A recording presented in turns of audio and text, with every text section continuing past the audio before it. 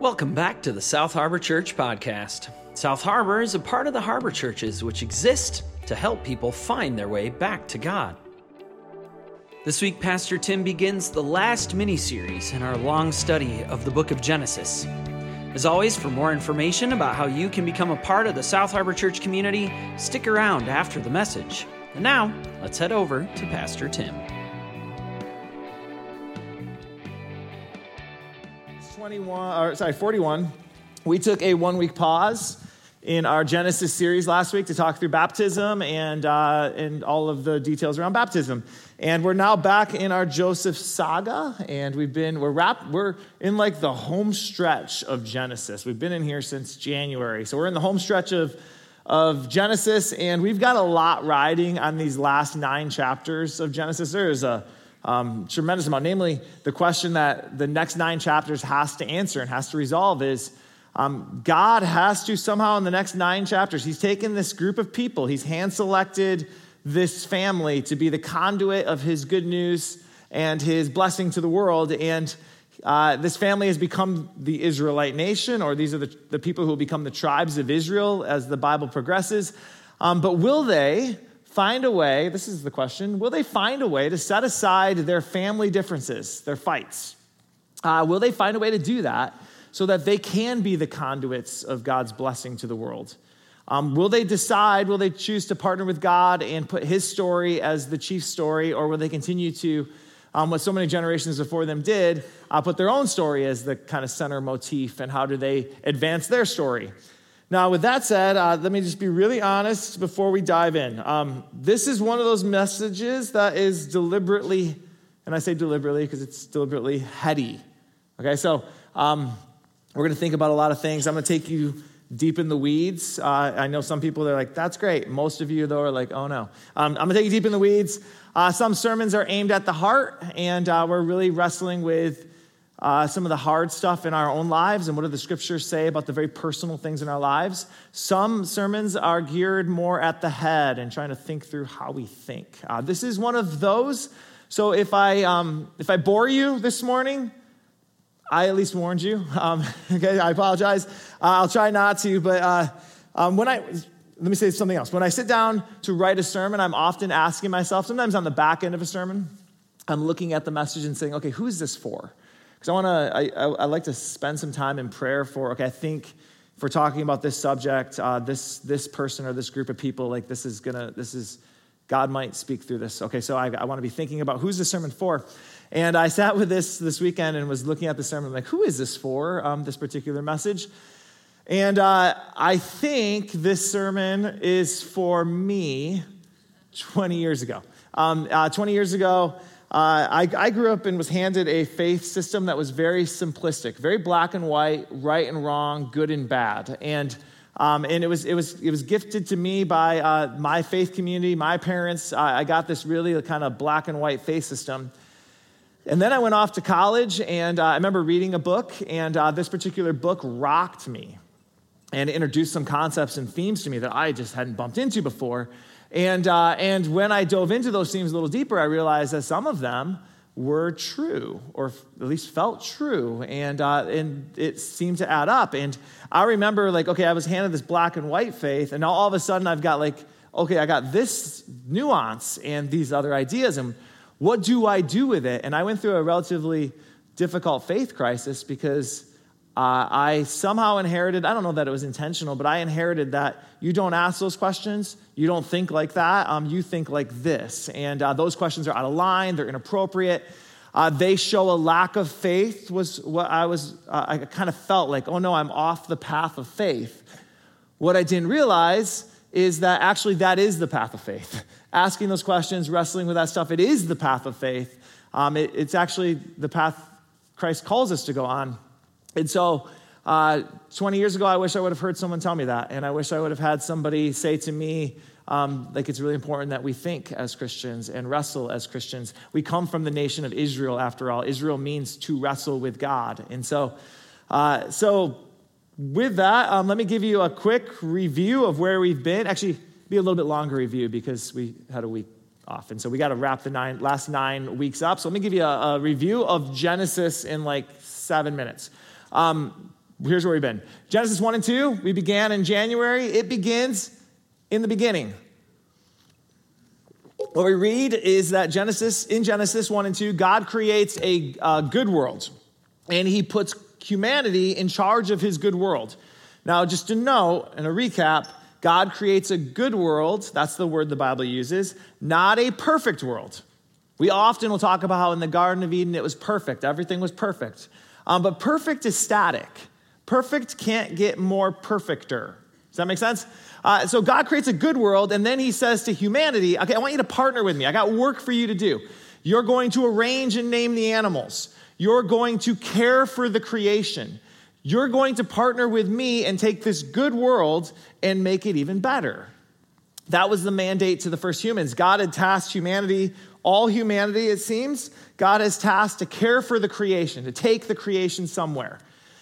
And then you get to chapters 3 and 4, and you realize in the first Adam and Eve and then Cain and Abel, we fail.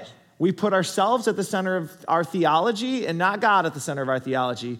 That goes way back. And that's Adam and Eve, and then that's Cain and Abel, and then there's several generations, and you find it again with Noah. And God says to Noah, okay, Noah, all people, I want you to care for it all. We're going to kind of start over, and I want you to care for all of it. Take it somewhere. Like, go somewhere with this creation. And then Noah fails. He puts himself at the center of his theology, and it all falls apart once again. And then in Genesis chapter 12, we are introduced to a man named Abram, later Abraham. And God sees Abraham, and God says, okay, I'm going to partner. I'm going to change the plan a little bit. I am going to choose you and partner with you, and you and your kids will be the ones tasked to bless the whole world. You're going to be chosen not out of privilege, not because I just like you better, but you're chosen with a mission. Your mission is to go and make sure that all people everywhere are blessed by me, that they know that they're blessed by me. That's the mission of the Israelite nation. Abraham's family will become the nation of Israel. That's Genesis chapter 12. And then we get to, by the way, the promise in Genesis chapter 12, this is pretty key, is threefold. God says to Abraham, okay, you're going to bless everyone. Here's how I'll bless you. I will give you land. In the Bible, it's known as the promised land. We call it today the land of Israel. I'm going to give you that land. I will give you children. Your kids will become the great nation of Israel. So I'll give you land, I'll give you children, and then third, I'll give you influence. Through you, all nations will be blessed. That's Genesis chapter 12. Abraham has a son named Isaac. Isaac has a son named Jacob. Jacob has a son named Joseph. Joseph, in chapter 41, which is what we looked at 2 weeks ago, Joseph climbs the ranks to become the right-hand man of the most powerful man in the world at this time, the Pharaoh, the king of Egypt. He's able to interpret some dreams. He puts together this really smart strategy of storing for 7 years the excess so that you can then, when the world's in need, you have excess, you can give to them. That is Genesis 41. Now, here's the dilemma of Genesis 41.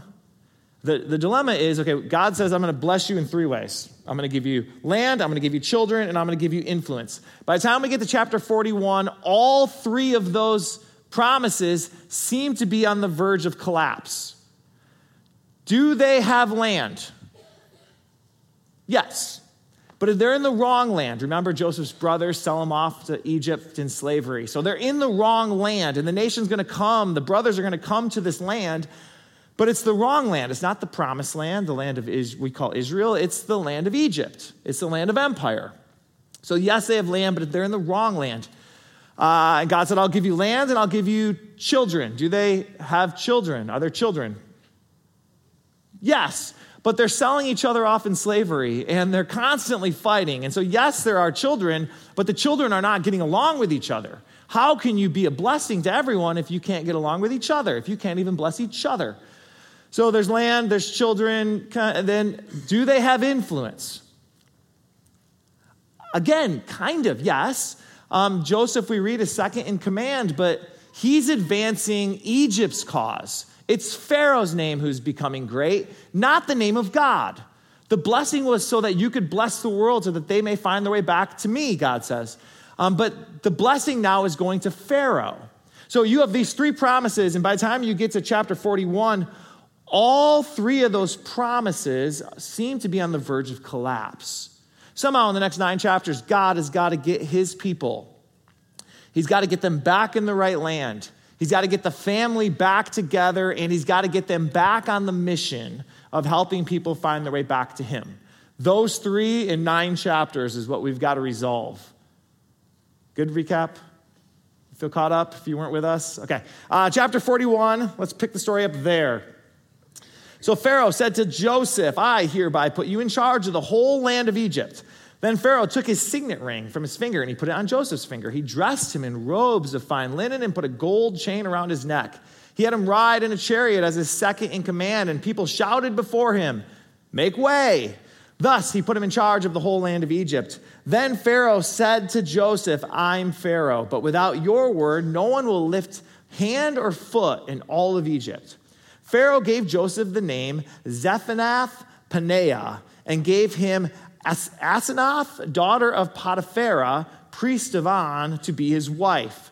And Joseph went throughout the land of Egypt. Pause here.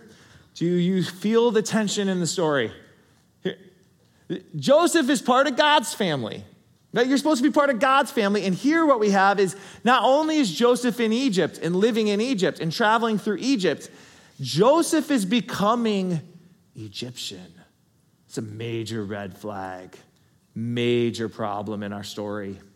If you go back just a few verses from where we started, before Joseph will get brought to Pharaoh to interpret the dreams, we read that Joseph will shave his face and his head. So Joseph goes for the Mr. Clean look. Does that reference make sense? I don't know, the Pitbull look. No, Pitbull's old too. The Jason Statham, Joe Rogan, The Rock. He goes for the Rock look. That was the look of Egypt, the look of the pharaohs. If you've ever seen images of the pharaohs, they're often shown as clean, freshly shaven head, freshly shaven face. This was the look of Egypt. Joseph, when he's going to go before the Egyptian royalty, he dresses like Egypt. He's beginning to look Egyptian. But not only does he begin to look Egyptian, he begins to dress Egyptian. We're told that Pharaoh gives him his signet ring, his family ring. He then puts a robe of fine linen on him, and he puts a gold chain on his neck. Now, we're 41 chapters into Genesis. We've followed this family. Have we heard of any other of God's family, Abraham, Isaac, Jacob, anyone else wearing fine, like jewelry and gold and necklaces? These are shepherds. They're not wearing gold necklaces and golden rings. They're shepherds. But guess who does wear this kind of stuff? Royalty in Egypt. So he's beginning to look and dress Egyptian. And beyond that, he's driving an Egyptian car. We call it a chariot in the Bible. It's a war vehicle of the Egyptians. And as he drives the chariot, the people see him and are supposed to pronounce, make way, which is what they say to Pharaoh when Pharaoh goes by. So he's beginning to look Egyptian. He's dressing Egyptian. He's driving an Egyptian vehicle, an Egyptian chariot. He is beginning to become Egyptian. He's also given, by the way, an Egyptian name. Pharaoh says, okay, Joseph's the Hebrew name. You need an Egyptian name. So he names him Zaphenath-Paneah. Now, we don't know exactly what that phrase means. Biblical scholars and Egyptologists offer up a theory, but we're not confident in the theory, but here's their theory. They believe the name means the God speaks and he lives. Red flag. So Joseph makes way, he's dressed like an Egyptian, walks, talks. You know the song by the Bangles. He's becoming Egyptian, and as he goes, they're calling him a living God. And beyond that, he's got an Egyptian wife. And his wife, this Egyptian wife, is the daughter of a priest of an Egyptian god. We have a problem. And then he and his Egyptian wife, they have 2 boys. And they name their boys some questionable names. Here's what they name their boys. This is verse 50. Before the years of famine came, 2 sons were born to Joseph by Asenath, son of Potipharah, priest of On. Joseph named his firstborn Manasseh and said, "It is because God has made me forget all my trouble and all my father's household." The second son he named Ephraim and said, "It is because God has made me fruitful in the land of my suffering." So he has 2 boys. Boy number 1, you're going to be called, "God made me forget my family and my past." Boy number 2, you're going to be called, "And God has blessed me in this new land of Egypt." See the problem? He's like cutting off his past. He's embracing it. And then in verse 57, we read, "All the world came to Egypt to buy grain from Joseph because the famine was severe everywhere." So the whole world is being blessed by Egypt. God said you're supposed to bless the world, but you're supposed to bless the world for my name's sake, not for Egypt's name's sake. And now Egypt is at the center of the story. Do you feel the tension in the story at this point? We have 9 chapters to resolve all of this. Joseph is not only becoming Egyptian, he has been given power, political power. And he seems to be using his power not to advance God's purposes, but to advance Egypt's. Now, if that doesn't feel like a tension you and I live in and you and I swim in right here and right now, I don't know what is. For the last several weeks, we've been looking at the Joseph story through the personal lens. And this story is very personal, and I hope you've seen that. Wow, that's how I feel. I felt like I've been abandoned. I felt like I've been discarded. There's a way to read the story through the personal lens, but there's also another way to read the Joseph story that, throughout history, people have been reading it this way. And it's not through the personal lens. It's through the communal, or dare I say, the political lens.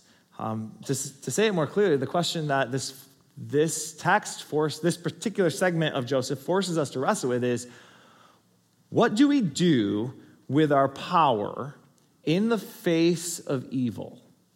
What do we as a collective do with our power in the face of evil? Especially when it's not clear what to do. And that's the thing. In the Joseph story, it's not clear what Joseph should do. Would you agree? It's not exactly clear. Should he do... What if Joseph just says, "You know what, Pharaoh? I'm not going to help you. You had a dream. I think I could help you with it. I'm not going to help you because I have to help God. I serve God and I serve God alone. I'm not going to help you." Let's role play this scenario. How does that end for Joseph? Probably gets killed, right? He probably gets killed. At the very best, he gets thrown back into prison. What good is Joseph if he's in prison? Like maybe you say, okay, if you do nothing, what good is it if he's in prison? He can't help anybody. In fact, his own family will suffer. His own family in the next chapter will be coming to Egypt because they're starving and they need Egypt to help them. So if Joseph does nothing in this moment, he's not just hurting the world, he's hurting his own people, his own family. They're starving. So he's got to do something, right? There's got to be a greater purpose to the suffering. He's got to do something. But that's dangerous, isn't it? It's dangerous because it can be a slippery slope, this whole, I got to do something. So let's play the other side. If he's got to do nothing, isn't that ultimately, in fact, not helping? If you do nothing, sure, he's helping the Egyptians, he's helping them, but if he's helping the Egyptians, wouldn't it be better to do nothing because they're a ruthless empire? Isn't by helping the Egyptians, yes, it looks good for Joseph now, but if you know where the story's going, he's going to help this ruthless empire, and all it's going to take, according to the very first chapter of Exodus, is one new Pharaoh who says, "I don't remember Joseph."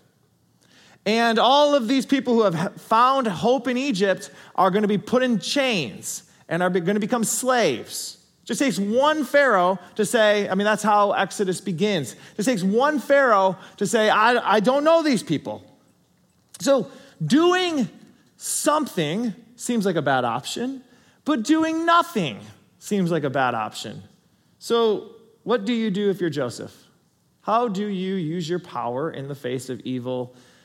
Would you agree that the Joseph story feels complicated? Feels complicated? And isn't the complicatedness what has our whole country screaming at each other right now? Okay, we want simple.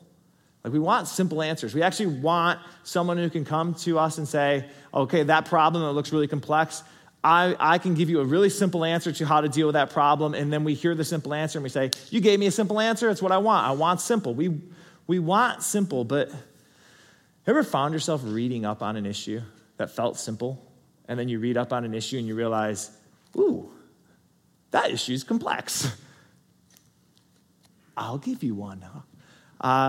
Think about Ukraine. What do we do?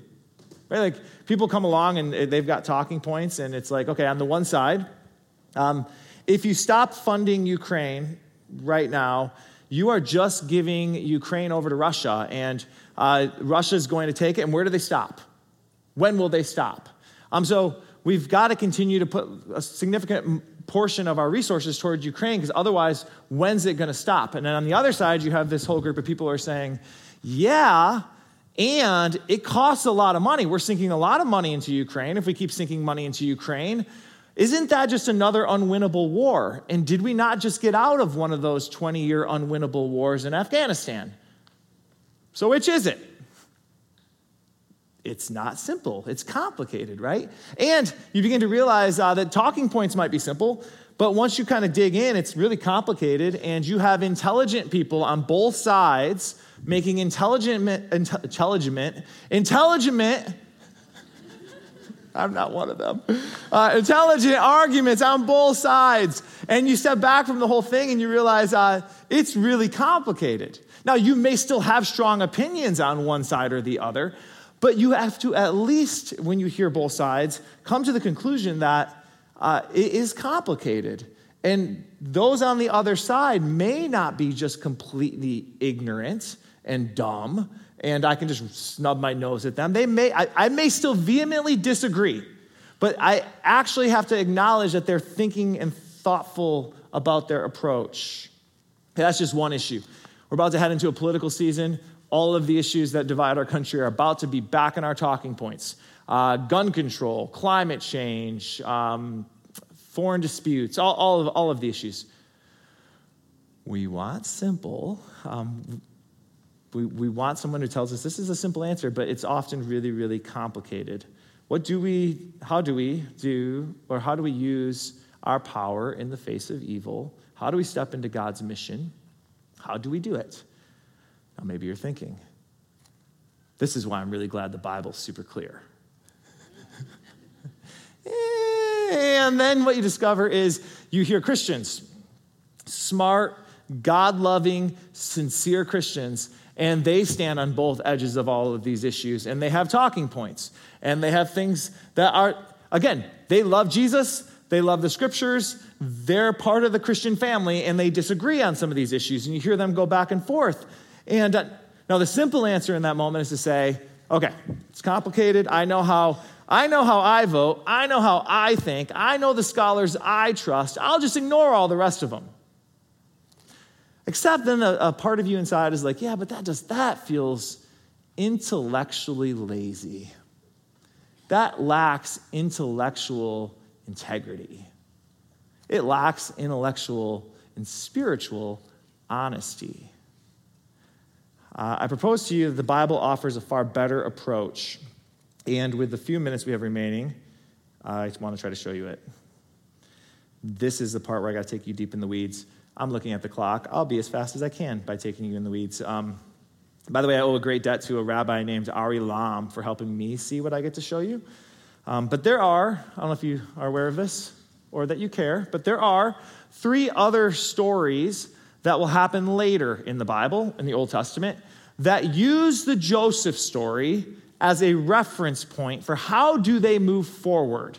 There are 3 other times They all happen in the same time period, but 3 other stories in your Bible that all are asking the question, how do we use our power in the face of evil? And they point back to Joseph. Story number 1. The first story that feels oddly reminiscent of Joseph is a story about a man named Daniel. Daniel, in that story, he has been exiled into Babylon, and there's a king. His name is Nebuchadnezzar. He's the king of Babylon, and this king has a troubling dream. We read this.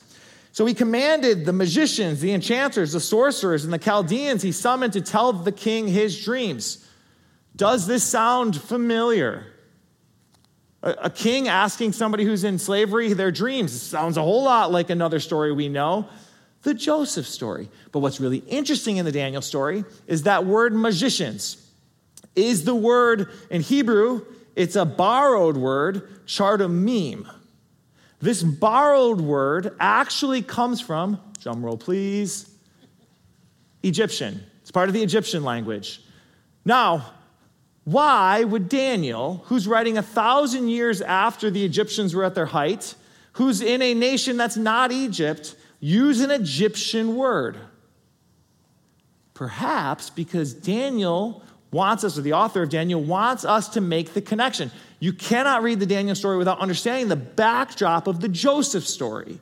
And so we read in Genesis 41 that he too, the Pharaoh in this story, the king of Egypt, sent and called for all the magicians of Egypt and all of its wise men. And again, the word for magicians is chardamim. Now in Genesis 41, using an Egyptian word makes sense. It's taking place in Egypt. But 1,000 years later, it doesn't make as much sense unless you understand that the author of Daniel is trying to connect the stories. That's Daniel. We'll come back to Daniel. Second character that uses the Joseph story is a guy by the name of Jehoiakim. Jehoiakim. That may be the first time you heard that word, Jehoiakim. Jehoiakim it actually tells a story of, if you read 2 Kings, he's the second to last king of the nation of Judah that was exiled by that same Nebuchadnezzar fella. I know Jehoiakim, Nebuchadnezzar. If you're new to church, I'm sorry, big names. But the book of 2 Kings ends with Jehoiakim's treatment in the Babylonian court. And we learn that eventually the king, and I'll quote 2 Kings 25:27, graciously freed Jehoiakim, king of Judah, from prison. Except for those words, graciously freed, are an odd coupling of words. In Hebrew, it's the phrase nasa et rash, which literally means lift up the head. Now, the question you're maybe asking, I would be asking, is what does lifting up the head have to do with graciously freeing? Why would we translate it this way? And the answer is technically nothing. Doesn't have to do with it. In fact, typically when this phrase is used, it's almost always to count or to count amongst the favored group. There's only one other time in the Bible that it's used in reference to setting a group or setting someone free. And that particular reference, anyone want to guess which story? Joseph. In the Joseph story, we read that Pharaoh lifted up the head of the chief cupbearer, and that's going to pave way for Joseph to interpret the dream.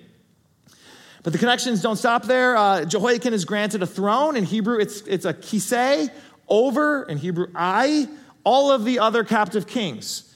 It's an odd detail until you realize it's the exact language that takes place in the Joseph story. In that story, Joseph is given a throne, a kisei, over all of Egypt. The connections continue.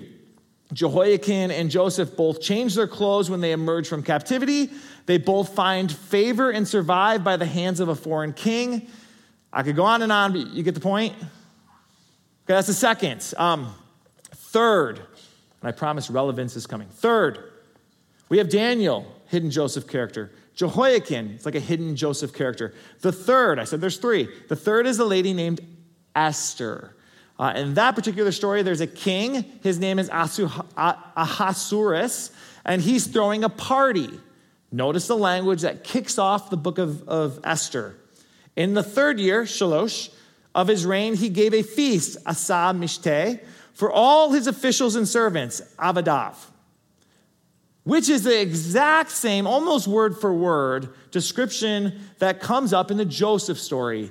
On the third Shalosh day, which was Pharaoh's birthday, he made a feast, Vaya'as Mishtah, for all his servants, Avadav.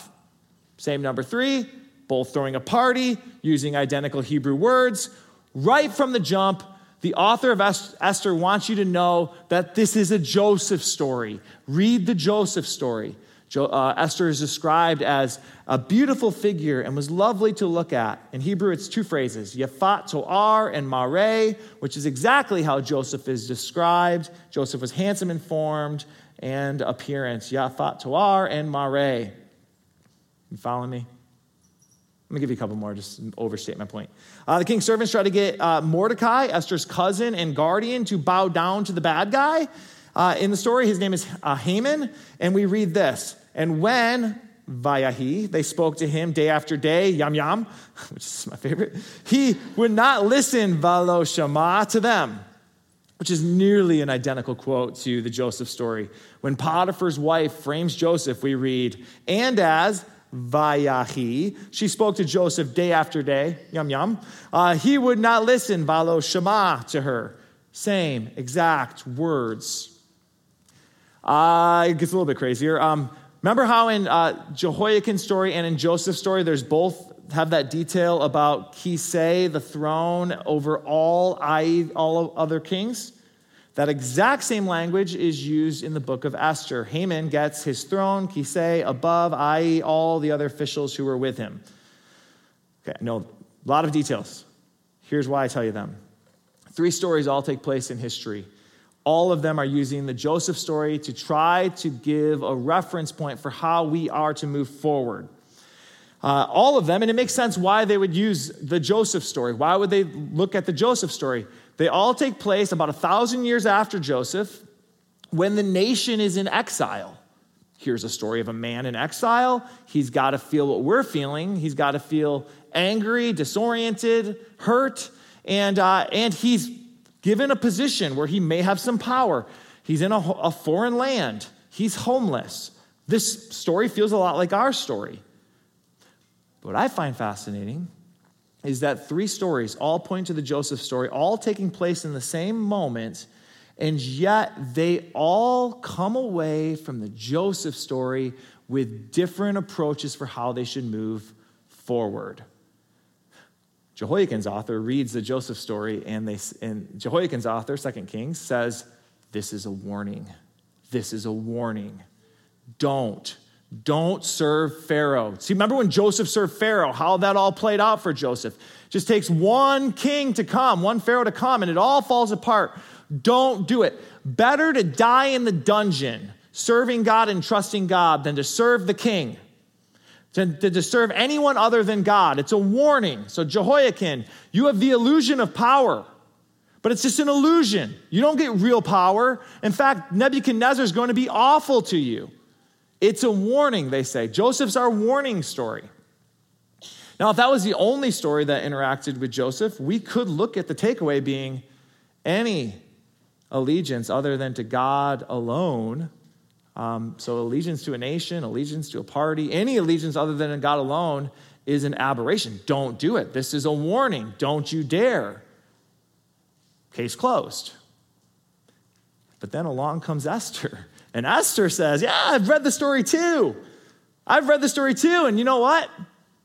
You can't just live a quiet life and die in suffering. You've got to do something if God gives you the opportunity. God gives you a voice, use your voice. God gives you power, use your power. Do something. And just like Joseph wore the clothes of Egypt, and Joseph spoke the part of Egypt, and Joseph used the tactics of Egypt and Pharaoh, so will Esther. She'll wear the clothes. She'll eat the food. She'll do the things. She acts, eats, looks like Babylon. And all of it because she is trying to save her people. So Esther reads the story. Jehoiakin says it's a warning. Whatever you do, don't. Esther reads the same story and says, I think you have to do something. Look at Joseph. He saved the nation. That's how God chose to save the nation. We have to do something. 2 different, fundamentally, who's right? Then along comes a third guy, Daniel, and Daniel's particular story is the ultimate parallel to the Joseph story. They're both captives in a foreign land. They both are dream interpreters. They both look, speak, and dress, and most importantly, worship distinctly. Both rise to power in a royal court, but Daniel goes out of his way to emphasize the differences. Daniel still prays the daily prayers. Joseph doesn't ever get mentioned as praying the prayers. Daniel refuses to wear the king's clothes or eat the king's food. Joseph puts him on easily, does it all. Joseph helped Egypt's prosperity. Daniel predicted Babylon's doom. Very different. And so the author, Jehoiakim, says, it's a warning. Joseph is a warning. We should just accept our struggles and live quiet lives and keep our faith. Esther says, well, you gotta do something. You gotta fight power, even if it means doing their game. You do the game. And then along comes Daniel, and Daniel says, you gotta live radically countercultural. Speak the hard words. So how do we use our power in the face of evil? Do we take the passive route of Jehoiakim, the politically aggressive route of Esther, or the countercultural route of Daniel? Which one of them is right? Of course, they all are. They all are. Contrary to how many Christians read our Bibles, we want simple verses, simple answers to complicated questions. The Bible itself is getting us to do something that's far harder to do, to think, to seek wisdom, to discern. And it holds three stories side by side, and it doesn't give us a clear answer because different scenarios call for different responses. It's not so easy to say, well, which one is right and which one is wrong? Who's the good guy and who's the bad guy? All of them, Jehoiakim, Esther, Daniel, all of them are very sincere followers of God. All of them are trying to be faithful readers of the biblical text. All of them are seeing the biblical story of Joseph as living words that didn't just happen back then, but are meant to be interpreted for our day, to walk faithfully with God in our day. And all of them come to three totally different conclusions of what it means to walk faithfully with God. And the Bible includes all of them. One of the things I love about the biblical text is it does this all the time. It includes conversation partners. The Bible is not first and foremost an answer book. It is first and foremost a guidebook. It is less interested in telling us what to think, and it's more interested in teaching us how to think. It doesn't rush to resolve tension. It understands that our world is complicated. It was then, and it is now. And the problems we face as people are complicated. And just to say, well, the Bible is really clear, and here's my quote, sometimes that may be true, but a lot of times it's really complicated. What do we do in Ukraine? That's very complicated. And just to say, well, that person's dumb, and this side is dumb, and we're the smart, is actually spiritually dishonest with the biblical text that we have. I just watched the movie Oppenheimer recently. Have you seen this movie? Really interesting movie, if you like 3 hours of talking, which I do. But it's a great movie. But that's the question at the center of the movie is, do we kill thousands of people in order to save tens of thousands of people? This is the moral dilemma in the movie. And what you have in the biblical text is you have these conversation partners. What's the right answer? What's the right approach? How do you walk most faithfully? The answer is it's complicated.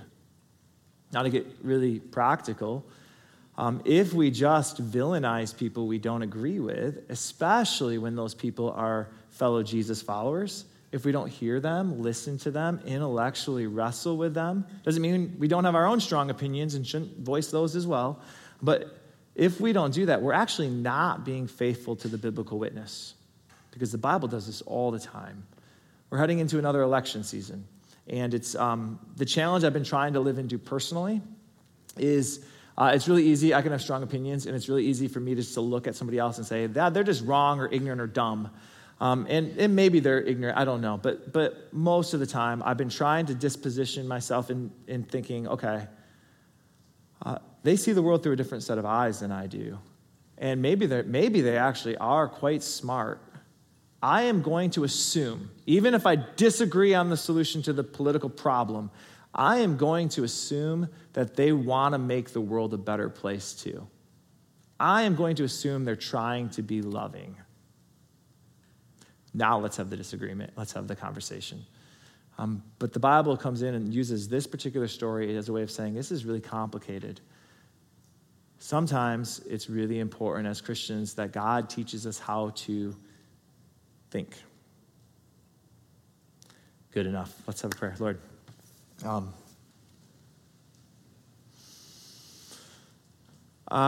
in the next election season, Jesus, would you protect your church from falling prey to the sin of not loving our neighbor as ourselves? Lord, would you help us to see within the persons we disagree with that there is somebody in there that is trying their best also to make sense of really complicated scenarios. And out of it, Lord, would you help us to grow in our empathy, our compassion, our ability to call strangers neighbors and neighbors friends and friends family.